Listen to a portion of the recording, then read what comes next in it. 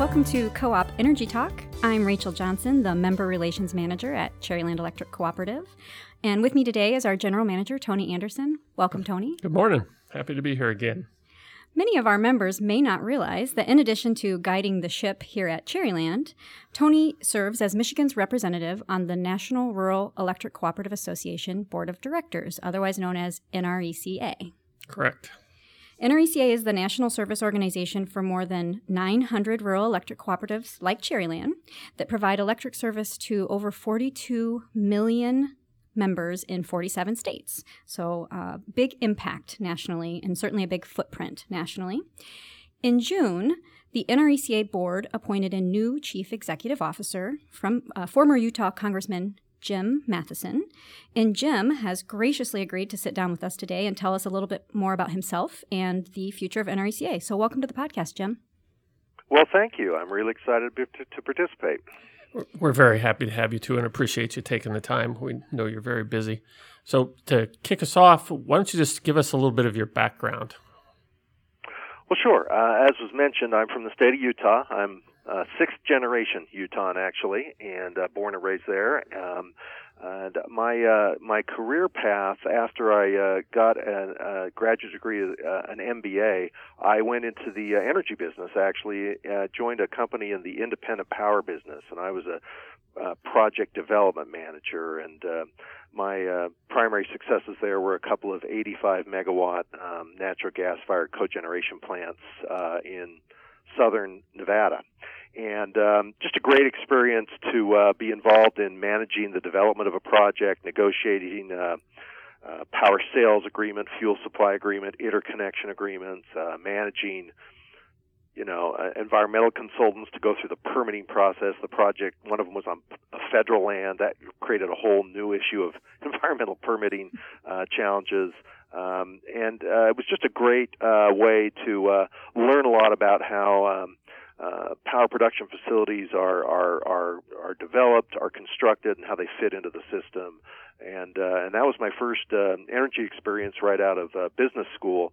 And then I moved on to a different application outside the independent power business. I joined a small consulting firm. There were six of us that represented large consumers of energy. This was back in the late 80s, early 90s when natural gas had just been deregulated for larger consumers, and that was a new world for a lot of different industrial entities that weren't in the business or had a competency for going out and buying gas supply and arranging for transportation and dealing with hedging price risk. And so we formed a co-op, a natural gas purchasing co-op of a number of users of natural gas, wide range of companies, from anything from a meat packing plant to a hospital chain, and I got to manage that co-op and arrange for the supply agreements, the transportation agreements. I implemented price. We do some hedging for price risk.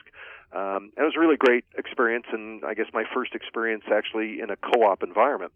After doing that for a few years, I moved on to the political world and ran for Congress and was elected in Utah and served 7 terms, 14 years in the U.S. House of Representatives.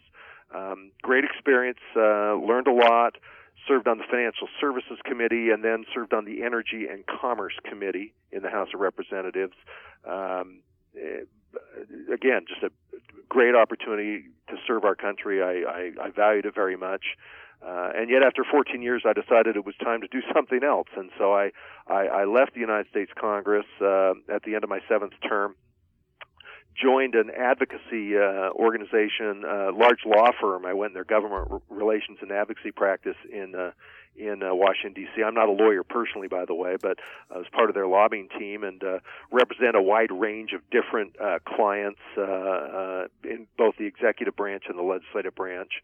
And at some point, the announcement came out that there was a search ongoing for the CEO position for the National Rural Electric Cooperative Association, and I always thought that a trade association if it was the right one, would be something I would be very interested in working with. And when I heard about the opportunity for the Rural Electric Co-op Association, I was very excited because my relationship with electric co-ops had been such a very positive relationship, and I should mention that when I was in Congress, I had I had the opportunity and privilege to represent all of the co-op service territories in the state of Utah, and got to know all of the co-ops in Utah as a result. And the people running those various co-ops and their employees became very important advisors, if you will, to my congressional operation, because beyond issues important to the electric co-op community, I learned that the folks involved in the electric co-ops really knew their own communities well. And I was always looking as an elected official to understand and be the best representative I could be of folks. And I found that folks in the co-op world were just such great sources of perspective and information about what's going on in their community and what people are thinking and what issues are on their mind. And so I developed this really strong relationship with the various co-op folks in Utah during my time in Congress. And so, again, when the NRECA position opened up, it was something that I thought would be a wonderful opportunity. It was a very rigorous search process, and as I went through that process, every step of the way, I got more and more excited about the opportunity to be part of the co-op community, and never saw a red flag. The whole time I was going through the process, it gave me any sense of this is not exactly the right thing I should do. And the board selected me, and it's been a real honor and privilege to assume this position, and that's what got me to where I am today. Cool. And in Utah, the prominent electric service providers are investor-owned utilities, if I'm not mistaken. So the co-ops don't serve a huge portion of the state, yet you gravitated towards the co-ops. Did you not get a pull from the investor-owned utilities in the state, or how did you manage that relationship? Well, it's when you're an elected official and you represent 700,000 or 800,000 constituents, there are a lot of different constituencies out there, and of course, I knew the investor-owned utility. In this case, it's Rocky Mountain Power, and then there are a lot of municipal utilities that I represented as well. Various cities that had their own municipal utilities, so it kind of went across the board. But the common thread that went between the municipals and the co-ops in terms of sort of the public power community is out there. There's federal power through the federal hydropower system, and I represent a lot of rural Utah. So in terms of land mass, I really did have a lot of the public power entities more so than the investor-owned utility. I mean, so I had a relationship with all three, but my district was primarily rural. Okay. Now, microgrids is a hot topic today, and you have some experience with some small generation, and now you're managing an industry really that is on the grid, that is a large scale grid connected. What's your opinion of microgrids and I guess the overall grid in general? How do they relate together? Well, I'm going to answer this. I have to give you the caveat. I'm not an engineer, but I do think it's important for an industry that, quite frankly, has been rather stable in one context for decades. There are some changes coming. Technology is driving some different choices, if you will, for how electricity is generated and delivered and consumed in an individual household or business or location. And I think that the important role for the cooperative community, which has always, I think, been the important role for the cooperative community, is we're there to represent the member interest. We represent the person at the end of the line. And in this case, we want to be the trusted advisor, if you will, that really helps our members make the best decisions. Now they have this new menu of choices opening up for them. It's important for us to be substantively knowledgeable about the different options that are out there. And it's important for us as a co-op community to make good decisions, to have a certain integrity to the delivery system that our members are utilizing, to make sure that they have, it's the same motivation we've always had: safe, affordable, reliable power.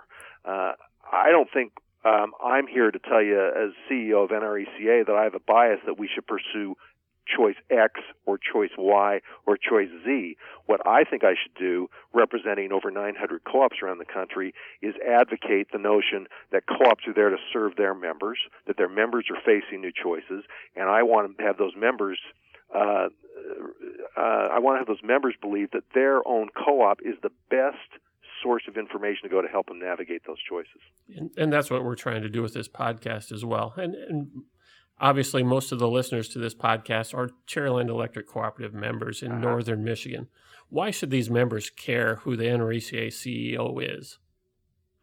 Well, I think that the answer is that there's strength in the fact that over 950 co-ops around the country have chosen to affiliate in one organization with 42 million members ultimately served by those co-ops, by the way, an organization that's going to advocate on behalf of the co-op community. And specifically, what NRECA is, there are a number of functions at NRECA, but specifically NRECA is very active in providing employee benefits programs in terms of, for many co-ops, health insurance, defined benefit pension plans, and 401k plans for the co-op community. NRECA is also the fundamental and in some sense the only point of contact for advocacy for federal policy agenda. It's where NRECA has cut its teeth. It's been around we're coming up on our 75th year anniversary as an organization, and NRECA has been the voice of the electric co-op community in the federal world, and whether it's in the legislative branch, whether it's in the executive branch. It's important to have a voice, because decisions that get made in the policy world in Washington, for good or for bad, the decisions that get made there have an impact on folks throughout the country. And NRECA has a remarkably positive reputation as being a credible, forceful entity when it comes to advocating on behalf of its members. And I'm assigned to run this organization and make sure it's as effective as it can be, and make sure that it always stays true to its ultimate mission, which is to serve our member interests in the best way we can. Sure. You had an interesting Michigan connection on your resume. You listed Fred Upton as a reference. Explain that to our listeners. Well, of course, Fred Upton, longtime congressman from Michigan. I got the opportunity to serve with Fred for a number of years, and specifically on the House Energy and Commerce Committee, of which he is the chairman of that committee. So he was my committee chairman. Got to work with him on a number of issues closely. And it's an indication also of the fact that my role in Congress was really one of working effectively with folks on both sides of the aisle. I believe that to get things done, we got to get away from this partisan ideological polarization that forces so much gridlock in Congress, and it certainly was never my style to buy into that. And I think that my track record of working with folks on both sides and getting things done is something I'm real proud of. And the relationship with Fred was a very when I was in Congress, was just a very productive relationship, working together to get things done. And so a good congressman and a good friend, and that's why it's someone I'm pleased to be associated with. And Congressman Upton has been a good friend to Michigan's electric cooperatives as well. So that relationship doesn't just start at the national level. It filters all the way down into impacting kind of our member at the end of the line. Yeah, absolutely. It does. The lights have obviously been on since the 1930s. How do electric co-ops remain relevant today? Well, ultimately, I think that it comes a little bit to the topic we were talking about earlier with the microgrids. I think that co-ops have a critical role to play in terms of how, number one, at the policy level, we advocate, because we are truly the voice of consumers. The other electricity and utility providers in this country, they have shareholder and investor concerns and other interests guiding their decision making. But co-ops are purely focused on what's right for the consumer. And that puts co-ops in a wonderful position, in my opinion, to be a leading voice when it comes to setting energy policy in this country. Now, that's at the Washington end, but I also want to answer your question from the member end, the guy at the end of the line. And in that sense, it's a similar answer. This is a member-owned, member-driven organization that's going to act in the best interest of the consumer. And I think that whatever happens in terms of technology changes, and there are a lot of technology changes happening, as we discussed, I still think that any other entity out there advocating different types of services for electricity has a whole different set of motivations whereas the co-op motivation is singularly what's right for the member. So I think that whatever happens in terms of technological advances and changes in policy and regulation, at the end of the day, the member-driven co-op model serves a very high purpose, if you will, and co-ops are always, I think, going to be relevant and important to their members. And by the way, I believe if you look at, and there's all kinds of studies where we've looked at brand loyalty for their individual co-op, that the members across the country really value their relationship with their co-op, much higher than folks who have other electricity providers. And so that tells you that there's a connection and a value with that association that I think is going to stand the test of time across any technological changes that happen. What do you think, congressmen sitting on the Hill, how do they value the co-ops? The co-ops go to Congress on a regular basis to lobby. Is there still power in that grassroots, boots-on-the-ground lobby on Capitol Hill today? Well, I think there's no question there is, and again, I think where co-ops have an advantage over all the other electricity providers, and quite frankly, an advantage over most other entities trying to affect policy and lobby in Washington, is we do have this grassroots network of 42 million people who are served by electric co-ops in 47 states. You know, it really, we reflect an important, significant segment of across America, and members of Congress and people working in the federal agencies know that about the co-ops. Beyond that, the co-ops have this reputation for always having their substance and their knowledge at a high level, and also always speaking with integrity. It's a reputation that goes back to the first head of the National Rural Electric Co-op Association, Clyde Ellis. That was one of his fundamental guideposts, if you will, in terms of how he wanted this organization to engage in policy was, and I remember reading a quote from Clyde where he said, you know, members of Congress may disagree with us at times, and sometimes they will, but we want to always respect our substantive ability and our integrity. And that reputation is carried through to this day. So the notion that we speak with authority, we speak with integrity, and we represent 42 million people across the country is a really, really powerful combination. So the respect that the co-ops have on Capitol Hill, I think, is as high as it's ever been. Shameless plug here for Acre. One of the things that we're really excited about here at Cherryland is that we, a couple years ago, started inviting our co-op members to contribute to our national PAC, Acre, and we have several hundred members who do. And I think it's important for those members to understand that they're a part of that. When they're making their contribution, that money is then money that's being used to help build the relationships in Washington that then we're leveraging when we come in and do our visits as well. Well, there's no question, and what's really neat about the political action committee that's run for the co-ops, and ACRE is the name of the PAC, which I think stands for Action Committee for Rural Electrification. What's amazing about ACRE compared to any other political action committee in Washington is how we have such wonderful, broad, grassroots participation in how that PAC is funded. It really shows this member-driven commitment at the grassroots level. And so when ACRE participates in supporting campaigns of various folks running for office, they know that this is a different kind of check than they normally get. It's not just a PAC from some company where a few high-dollar donations have come in to help fund their PAC. It really represents members across the country, a lot of members across the country participating.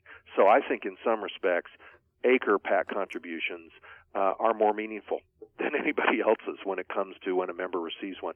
And I should also mention on ACRE that, ACRE funds campaigns at the federal level. It also, there are statewide ACRE programs across the country. The co-op committee is very active in both federal and state politics as well. Yeah. Little sidebar, but I've been a co-op employee somewhere in the country since I was the age of 21. And I got to tell you, it makes me happy to know that you're 3 weeks on the job and you're already quoting Clyde Ellis, the first CEO of NRECA. So thank you for that. Recently, NRECA started an initiative. They call it the Telling Our Story Initiative. Can you explain that a little bit? Oh boy, this is one where being on the job for 3 weeks, I'm not sure that I am the best one to answer that question. But I think that the motivation behind this, after going through a strategic planning process, is that we have there's a turnover. We have new members joining co-ops, new members moving into co-op areas, and as much as powerful as the co-op, the electric co-op history has been, and as meaningful and valuable as it's been to its members, it's important to tout that fact. And for new, as we have turnover in workforce and turnover in our ultimate consumer members, it's important that they have that information about the legacy of what co-ops have meant. And so that's one of the motivations of telling the co-op story, because it's such a powerful story, and it's really important for all of us to know that story, because it keeps us all on sort of in that mindset of what the co-op principles are all about how co-ops support each other in this member-driven, democratically elected entities, and I think that's one of the big motivations of the co-op story. Quite frankly, another benefit of this of the co-op story is it helps advance our advocacy agenda when it comes to the policy world. I think co-ops have a great story to tell. They're a consumer-driven entity that is all about the end of the line consumer, and I think telling that story really helps us in terms of our advocacy efforts in the political world as well. Mm-hmm. And for the first time ever, NRECA had employees at the political conventions. I know you weren't there, but you had staff there. Can you share what did we learn at the conventions? What did they do there? They were at the Republican and the Democratic National Convention. Well, in both cases, the co-ops participated in some panel discussions on both energy policy and rural policy. There was an opportunity to try to meet with several elected officials in both parties at the two conventions. It's really, developing that opportunity to engage and have face time and really talk to different folks. And that was really the fundamental objective. And from all reports I've gotten, folks who participated in that at both conventions thought it was a very positive experience. Mm-hmm. What's your thoughts on a 47-member board of directors from 47 different states? Well, I think what it does is it allows the governing function of the National Rural Electric Co-op Association. It allows that function to really reflect the depth and breadth of its membership. We are in 47 states. It's a powerful component to NRECA that we represent such a diverse set of geographic regions and different perspectives. So I think it's a large number relative to what boards of directors are of various organizations. But I think in this case it's worked and served this organization exceptionally well. We break it up for different issue areas into committees within that board, so it's not like all 47 sit in on every discussion on every issue. There are efficiencies created by creating different committees within that board that are smaller numbers to really dig into different policy areas. And so I think there's a history of this board of a productive, very productive set of exercises. Despite the fact that 47 may be a larger number than some people think would be ideal, everything I've heard in my experience has been it works really well. Yeah, from my experience, it has too. I've been on the board about 8 years now. When you look at your diverse background, politics, energy, what prepared you for this job the most? Well, I'm going to give you the answer where there may be more than one thing I say, but I think that the key factor here is I think that the politics and policy side and advocacy side of the National Rural Cooperative Association, I think that they that's clearly one of the key factors of this organization. But this is also a business. This is an entity that's running important employee benefit programs. It's an important part of where this trade association provides value to its members. And the fact that I have a background that's both been in the business sector and in the political and public policy sector, I think is what really benefits me the most, because those two worlds have overlap and similarities, and those two worlds have to interact with each other. But in other respects, those are different worlds. The political world just behaves sometimes differently than the business world.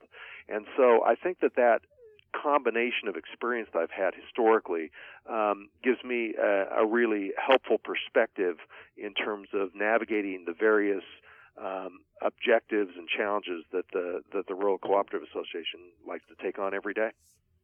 And thinking about those objectives and challenges, you were in Congress for 14 years. I can't hardly let you off the podcast with asking what you think about the upcoming election and our two candidates. And well, I'll say a few things. First of all, of course, NRECA has not taken any position in the presidential race, nor does the organization intend to. We are in the process of reaching out already to the issue folks in both of those presidential campaigns. So whichever one is elected, we want to be involved as a resource for information when it comes to issues of importance to this organization, and that's our role. I think that NRECA, by the way, should not only not be perceived as a partisan organization, we should pursue not even being bipartisan, but really nonpartisan, because I think that gives us strength. We're prepared to work with anybody who wants to hear about our story and our consumer-driven focus on how to serve our members. Now, specifically, you asked a question about this election season. Look, this is a highly volatile time in American politics. You'll see a certain level of populist movement affecting folks on both the right and the left, in my opinion. And we've had waves of populism that kind of ebbs and flows throughout our country's history, and it's happened. There's a decent populist wave going on right now in America, and quite frankly, it's going on in different places around the world. And I think that characterizes this election in some ways, where there's a lot of different points of view out there, and but this populist movement is raising questions about big institutions. You hear almost the same rhetoric and comments from folks on the right and the left questioning big business, Wall Street. And so I think that's a different environment in this election than maybe what we've seen in the last few elections. What's interesting, to bring it back to the co-op world, is I think we're so well positioned to be an important voice in that type of environment, because it comes back to what I said earlier. We're a consumer-oriented, consumer-driven, member-owned organization. That's what co-ops are. So I think we respond well to this populist wave that is going on in this country right now. As I said, on both sides of the ideological spectrum, I think the co-ops are positioned really well to be there. So that's my focus. I look through the lens of what's right for co-ops. That's my job, and I think that we have an opportunity, however this volatile political season plays out, to be a really important, credible voice in terms of pursuing our agenda. Yeah, I agree. Well said. Well, and we want to be, cognizant of your time, Jim. We can't thank you enough for joining us. And the thing that I'm taking away from this conversation is that while there are challenges, both politically, our industry is changing, technology is driving change, ultimately the core of what the co-ops do and who we are is still strong and is well positioned to not just survive, but thrive within these challenges. Well, I'm glad to hear you say that, because that's really, I think that's always important for us to acknowledge. The strength of the structure and the motivation of the co-op community is what we need to embrace. And yes, we've got to be aggressive in seeking out opportunities and making sure we're addressing issues that come before us. But if we got to have we got to always come back to that touchstone that we come from this perspective and model that I think is going to serve our members at the end of the day very well, and that's what gives me a lot of optimism for the future. Absolutely. So on that note, before we let you off the hook, how about we do co-op fun facts? Tony, you want to kick us off? Sure. My fun fact comes from the book Power Plays by Ted Case, so I got to give him credit for that. And I think I've maybe mentioned this before, but on May 11th, 1935, only 10% of the farms had electricity in the country. Sanitation was primitive, medical care was sparse, infant mortality rates were high. And so on that day, FDR signed the Executive Order 7037, establishing the Rural Electrification Administration. So my fun fact is, What did he do on that day after he pinned that order, knowing that 5 million farms needed to be electrified? And the answer to that question is he went fishing on the West Virginia-Maryland border with the vice president and the Speaker of the House. Always good to do a little fishing. Jim, did you bring a fun fact for us? Wow. I'm going to have to come up with one here. I guess the fun fact, I don't know how fun this is, but I can just tell you in the history, almost 75-year history of the National Rural Electric Cooperative Association, there have only been 6 people who have been the head of that organization, and I am number 6. And I guess I am the first one from west of Missouri, where my predecessor, Joanne, is from Missouri. And so this is an organization that's had a long level of stability, and in 75 years, I'm just the 6th person to head it up. And our members heard from the first one, Clyde Ellis, and the current one today, so you bookended it well. Well, I think that's a good thing. It is. So I have an NRECA fun fact as well. The start of NRECA actually emerged out of concern during World War II that a lot of electric cooperatives would be accused of hoarding copper wire. And so across the country, they were defending themselves against this accusation, and they realized in 1942 that it made sense to join together and essentially create a national organization to have a unified voice for cooperatives and to represent their interest in Washington, D.C. And as you've said several times today, Jim, 75 years later, still working hard on our behalf. So thank you so much for joining us. This has been great. Yeah, we very much appreciate it. We know how busy you are. Listen, I enjoyed it too, and I'm looking forward to coming visit you there. Great.